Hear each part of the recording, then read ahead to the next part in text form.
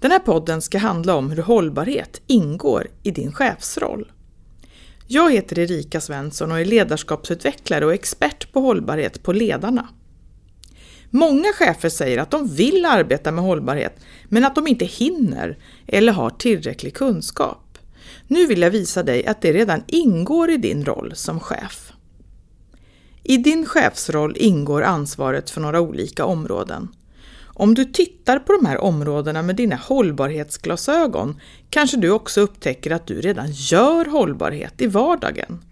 Att det inte behöver vara något krångligt eller utanpåliggande. Det kan och bör helt enkelt integreras i din chefs- och ledarroll. Låt oss först titta på chefens ansvar för sina medarbetare. I din roll som chef är du utsedd av din uppdragsgivare att leda. Och det ska du göra på ett så hållbart sätt som möjligt. Både du och dina medarbetare ska orka och vilja att framgångsrikt arbeta tillsammans, förhoppningsvis över lång tid. Människor i och utanför organisationen ska må bra.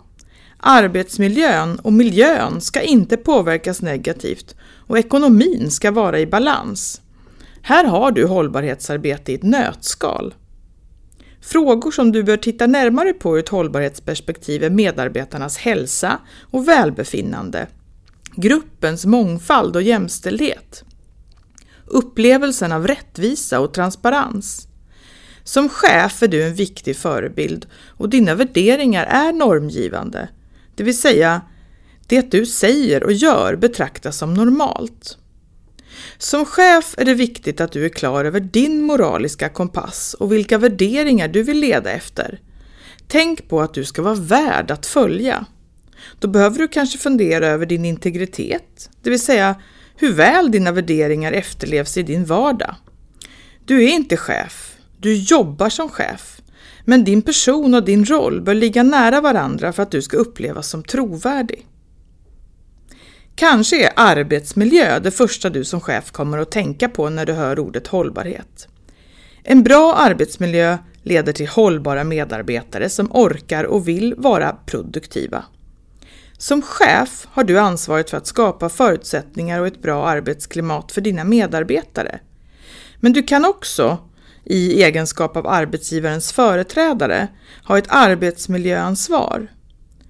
Du som chef är skyldig att känna till och följa de lagar och föreskrifter som rör arbetsplatsen. Arbetsmiljö omfattar ju inte bara den fysiska arbetsmiljön utan även den psykosociala arbetsmiljön, som till exempel stress, samarbetssvårigheter och i vissa fall kränkningar. Som chef har du inte bara ett ansvar, du är även en förebild.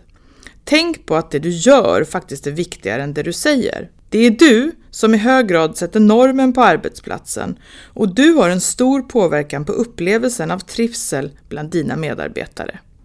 Att skapa förutsättningar för dina medarbetare att förbli motiverade och uppleva att de har ett meningsfullt arbete är en viktig hållbarhetsfråga. Många kan också uppleva att hållbarhetsfrågor är en motivationsfaktor. Att medarbetarna känner att de arbetar för en verksamhet som bidrar till samhällsnytta och agerar långsiktigt. Det finns tydliga mål och visioner som är större än att tjäna pengar eller vara störst och först. Nästa område är det ekonomiska ansvaret. Som chef vet du vikten av att budget hålls och att ekonomin är i balans. Och som chef har du ofta kravet på dig att minska dina kostnader ytterligare. Undersökningar bland chefer visar att man ofta tror att hållbarhetsarbete kostar pengar och att man är osäker på hur det kan bidra till det ekonomiska resultatet. Men forskning visar att hållbarhetsarbete bidrar till bättre ekonomiskt resultat och till ökad affärsnytta. Varför då? Jo, en stor del av hållbarhetsarbetet kan innebära kostnadsbesparingar. Till exempel, allt effektiviseringsarbete som rör energi eller resurser kan räknas hem ekonomiskt. Tänk på att allt avfall är en förlorad inkomst. Men även satsningar på medarbetare och leverantörer som leder till förbättrade arbetsvillkor som ger ökad motivation, minskade risker och högre kvalitet. Det här är något som i slutändan påverkar din verksamhets ekonomi positivt. Se till att ställa krav på leverantörerna vid inköp av varor och tjänster. Och oavsett hur liten din verksamhet är, kan du och bör du alltid ställa krav på dina leverantörer. Vad ska du tänka på då? Det första är att du ska bestämma er egen ambitionsnivå. Hur ambitiösa vill ni vara i ert kravställande? Vilka krav är relevanta att ställa för er beroende på var de största riskerna och den största påverkan finns? Och vilka krav kommer ni att ha resurser att följa upp? När ni bestämt er egen ambitionsnivå, skapa då en uppförandekod eller någon typ av riktlinjer. Om din organisation inte har det, så diskutera med ledningen om ni inte borde ta fram det. En uppförandekod är helt enkelt riktlinjer för hur ni beter er. I en uppförandekod har ni som organisation klargjort vad som är viktigt för er och vad ni förväntar er av de ni samarbetar med. En uppförandekod bör vara baserad på internationella ramverk och dokument, som till exempel FN eller ILO. Känns det här för komplicerat så har Svenska miljöstyrningsrådet inrättat ett verktyg som är gratis att använda. Det heter CSR-kompassen. Där kan du få hjälp med att hantera sociala och miljömässiga utmaningar i din leverantörskedja. Det tredje steget är: ställ krav och följ upp dem. Kraven du ställer kan vara allt från mera grundläggande krav som avser miljö- eller arbetarskydd till tydliga krav om speciella märkningar, certifieringar eller klimatkompenserade produkter till exempel. Det viktiga är att du ställer krav som kan följas upp och är relevanta. Det betyder att om kraven ställs innebär det en verklig förbättring för människor och miljö. Det innebär en förbättring som inte bara känns bra utan också leder till att du kan marknadsföra och sälja dina produkter till en växande konsumentgrupp som efterfrågar schyssta produkter. Följ upp kraven som du ställer. Det kan göras mer eller mindre resurskrävande. Till exempel allt ifrån att låta leverantören själv besvara ett antal frågor i en självskattning till att ni anlitar tredjepartsgranskare som granskar leverantörerna åt dig. I regel är det bara stora internationella företag med produktion i utvecklingsländer som har resurserna och behovet för en tredjepartsgranskning. Mindre organisationer har ofta inte de resurser som krävs, men du kan ändå göra mycket. Kan du inte själv kontrollera att dina leverantörer lever upp till dina krav? Kontakta din branschorganisation, de kan ofta hjälpa dig. Det fjärde och viktiga steget är att sedan dra lärdomar i din organisation och tillsammans med dina leverantörer. Vad lärde ni er? Vad kan ni göra bättre eller annorlunda? Att ställa leverantörskrav är att fördjupa en relation med dina leverantörer. Så var beredd på att skapa en långsiktig relation. Det är bra både för din verksamhet och deras. Och sist men inte minst, se till att börja någonstans. Ställ få med relevanta krav som ni kan följa upp och som verkligen gör skillnad. Bygg sedan på med fler krav allt eftersom ni drar lärdomar och känner er bekväma. Ett tips är att du ställer dig frågan vid varje inköpsbeslut. Skapar det här värde för människa, miljö och ekonomi? Nu har vi tittat på 2 av chefens ansvarsområden, medarbetarna och ekonomin. Det tredje området är ansvaret för verksamheten och utvecklingen av den. Många tycker att hållbarhet verkar komplext och svårt. Det stämmer faktiskt många gånger eftersom du ska ta hänsyn till flera olika dimensioner samtidigt och ibland är de här dimensionerna i konflikt. Men mitt tips är att du ska se hållbarhet som ett ramverk för verksamhetsutveckling. Det ger er möjlighet att utveckla nya produkter, tjänster och processer. Ta utgångspunkt i verksamhetens kärnverksamhet och era intressenters krav och förväntningar på er som aktör. Om hållbarhet är ett ramverk för inom vilken all utveckling sker så underlättar det beslut och utveckling. Det kan till och med spara er tid. Ni ska inte ägna er åt annan verksamhetsutveckling än den som bidrar till förbättringar för människa och miljö och ekonomi inom ramen för er verksamhetsidé. För de allra flesta kräver det här en viss omställning och ni kan inte göra allt på en gång. Så analysera och prioritera, skapa strategier och genomför. Det är du och dina medarbetare som tillsammans ska utföra arbetet i verksamhetsplanen och därför är det viktigt att ni har en gemensam förståelse för målsättningen. Mitt råd är att ni ska utveckla verksamhetsplanen gemensamt. Då ökar känslan av delaktighet och acceptans bland medarbetarna för det kommande arbetet och det skapar en större motivation samtidigt som verksamheten får tillgång till flera goda idéer och medarbetarna får större kunskap och förståelse för hållbar verksamhetsutveckling. Till sist vill jag nämna ditt ledarskap, din allra viktigaste kompetens. Vilket ledarskap krävs för att leda organisationer så att de blir mera hållbara?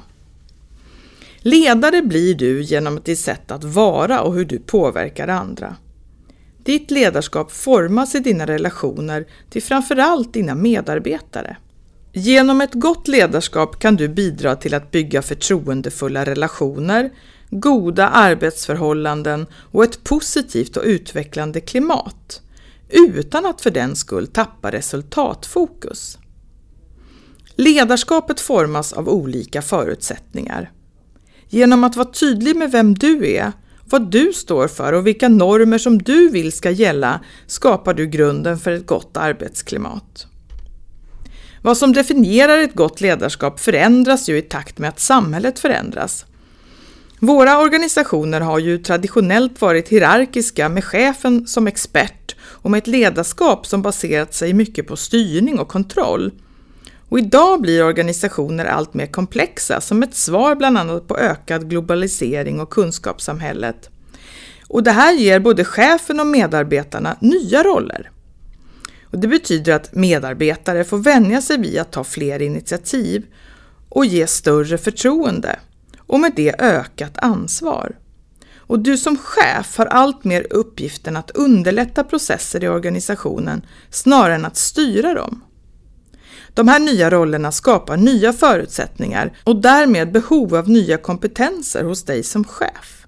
Forskning har identifierat 3 olika kompetenser som chefer behöver behärska för att kunna leda med hållbarhet som resultat. De här 3 områdena är kontext, komplexitet och samverkan. Men vad betyder det? Låt mig börja med kontext. Det betyder att du ska kunna förstå och svara på förändringar i omvärlden. Det kan beröra förändringar i samhället, politiken, lagstiftningen, miljön, ekonomin eller värderingsförändringar.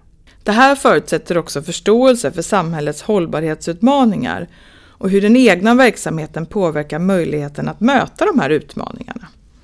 Mitt tips är att du ska hålla dig uppdaterad genom att omvärldsbevaka och inte minst föra en dialog med chefskollegor, kunder, medarbetare eller andra intressenter. Det andra området är komplexitet.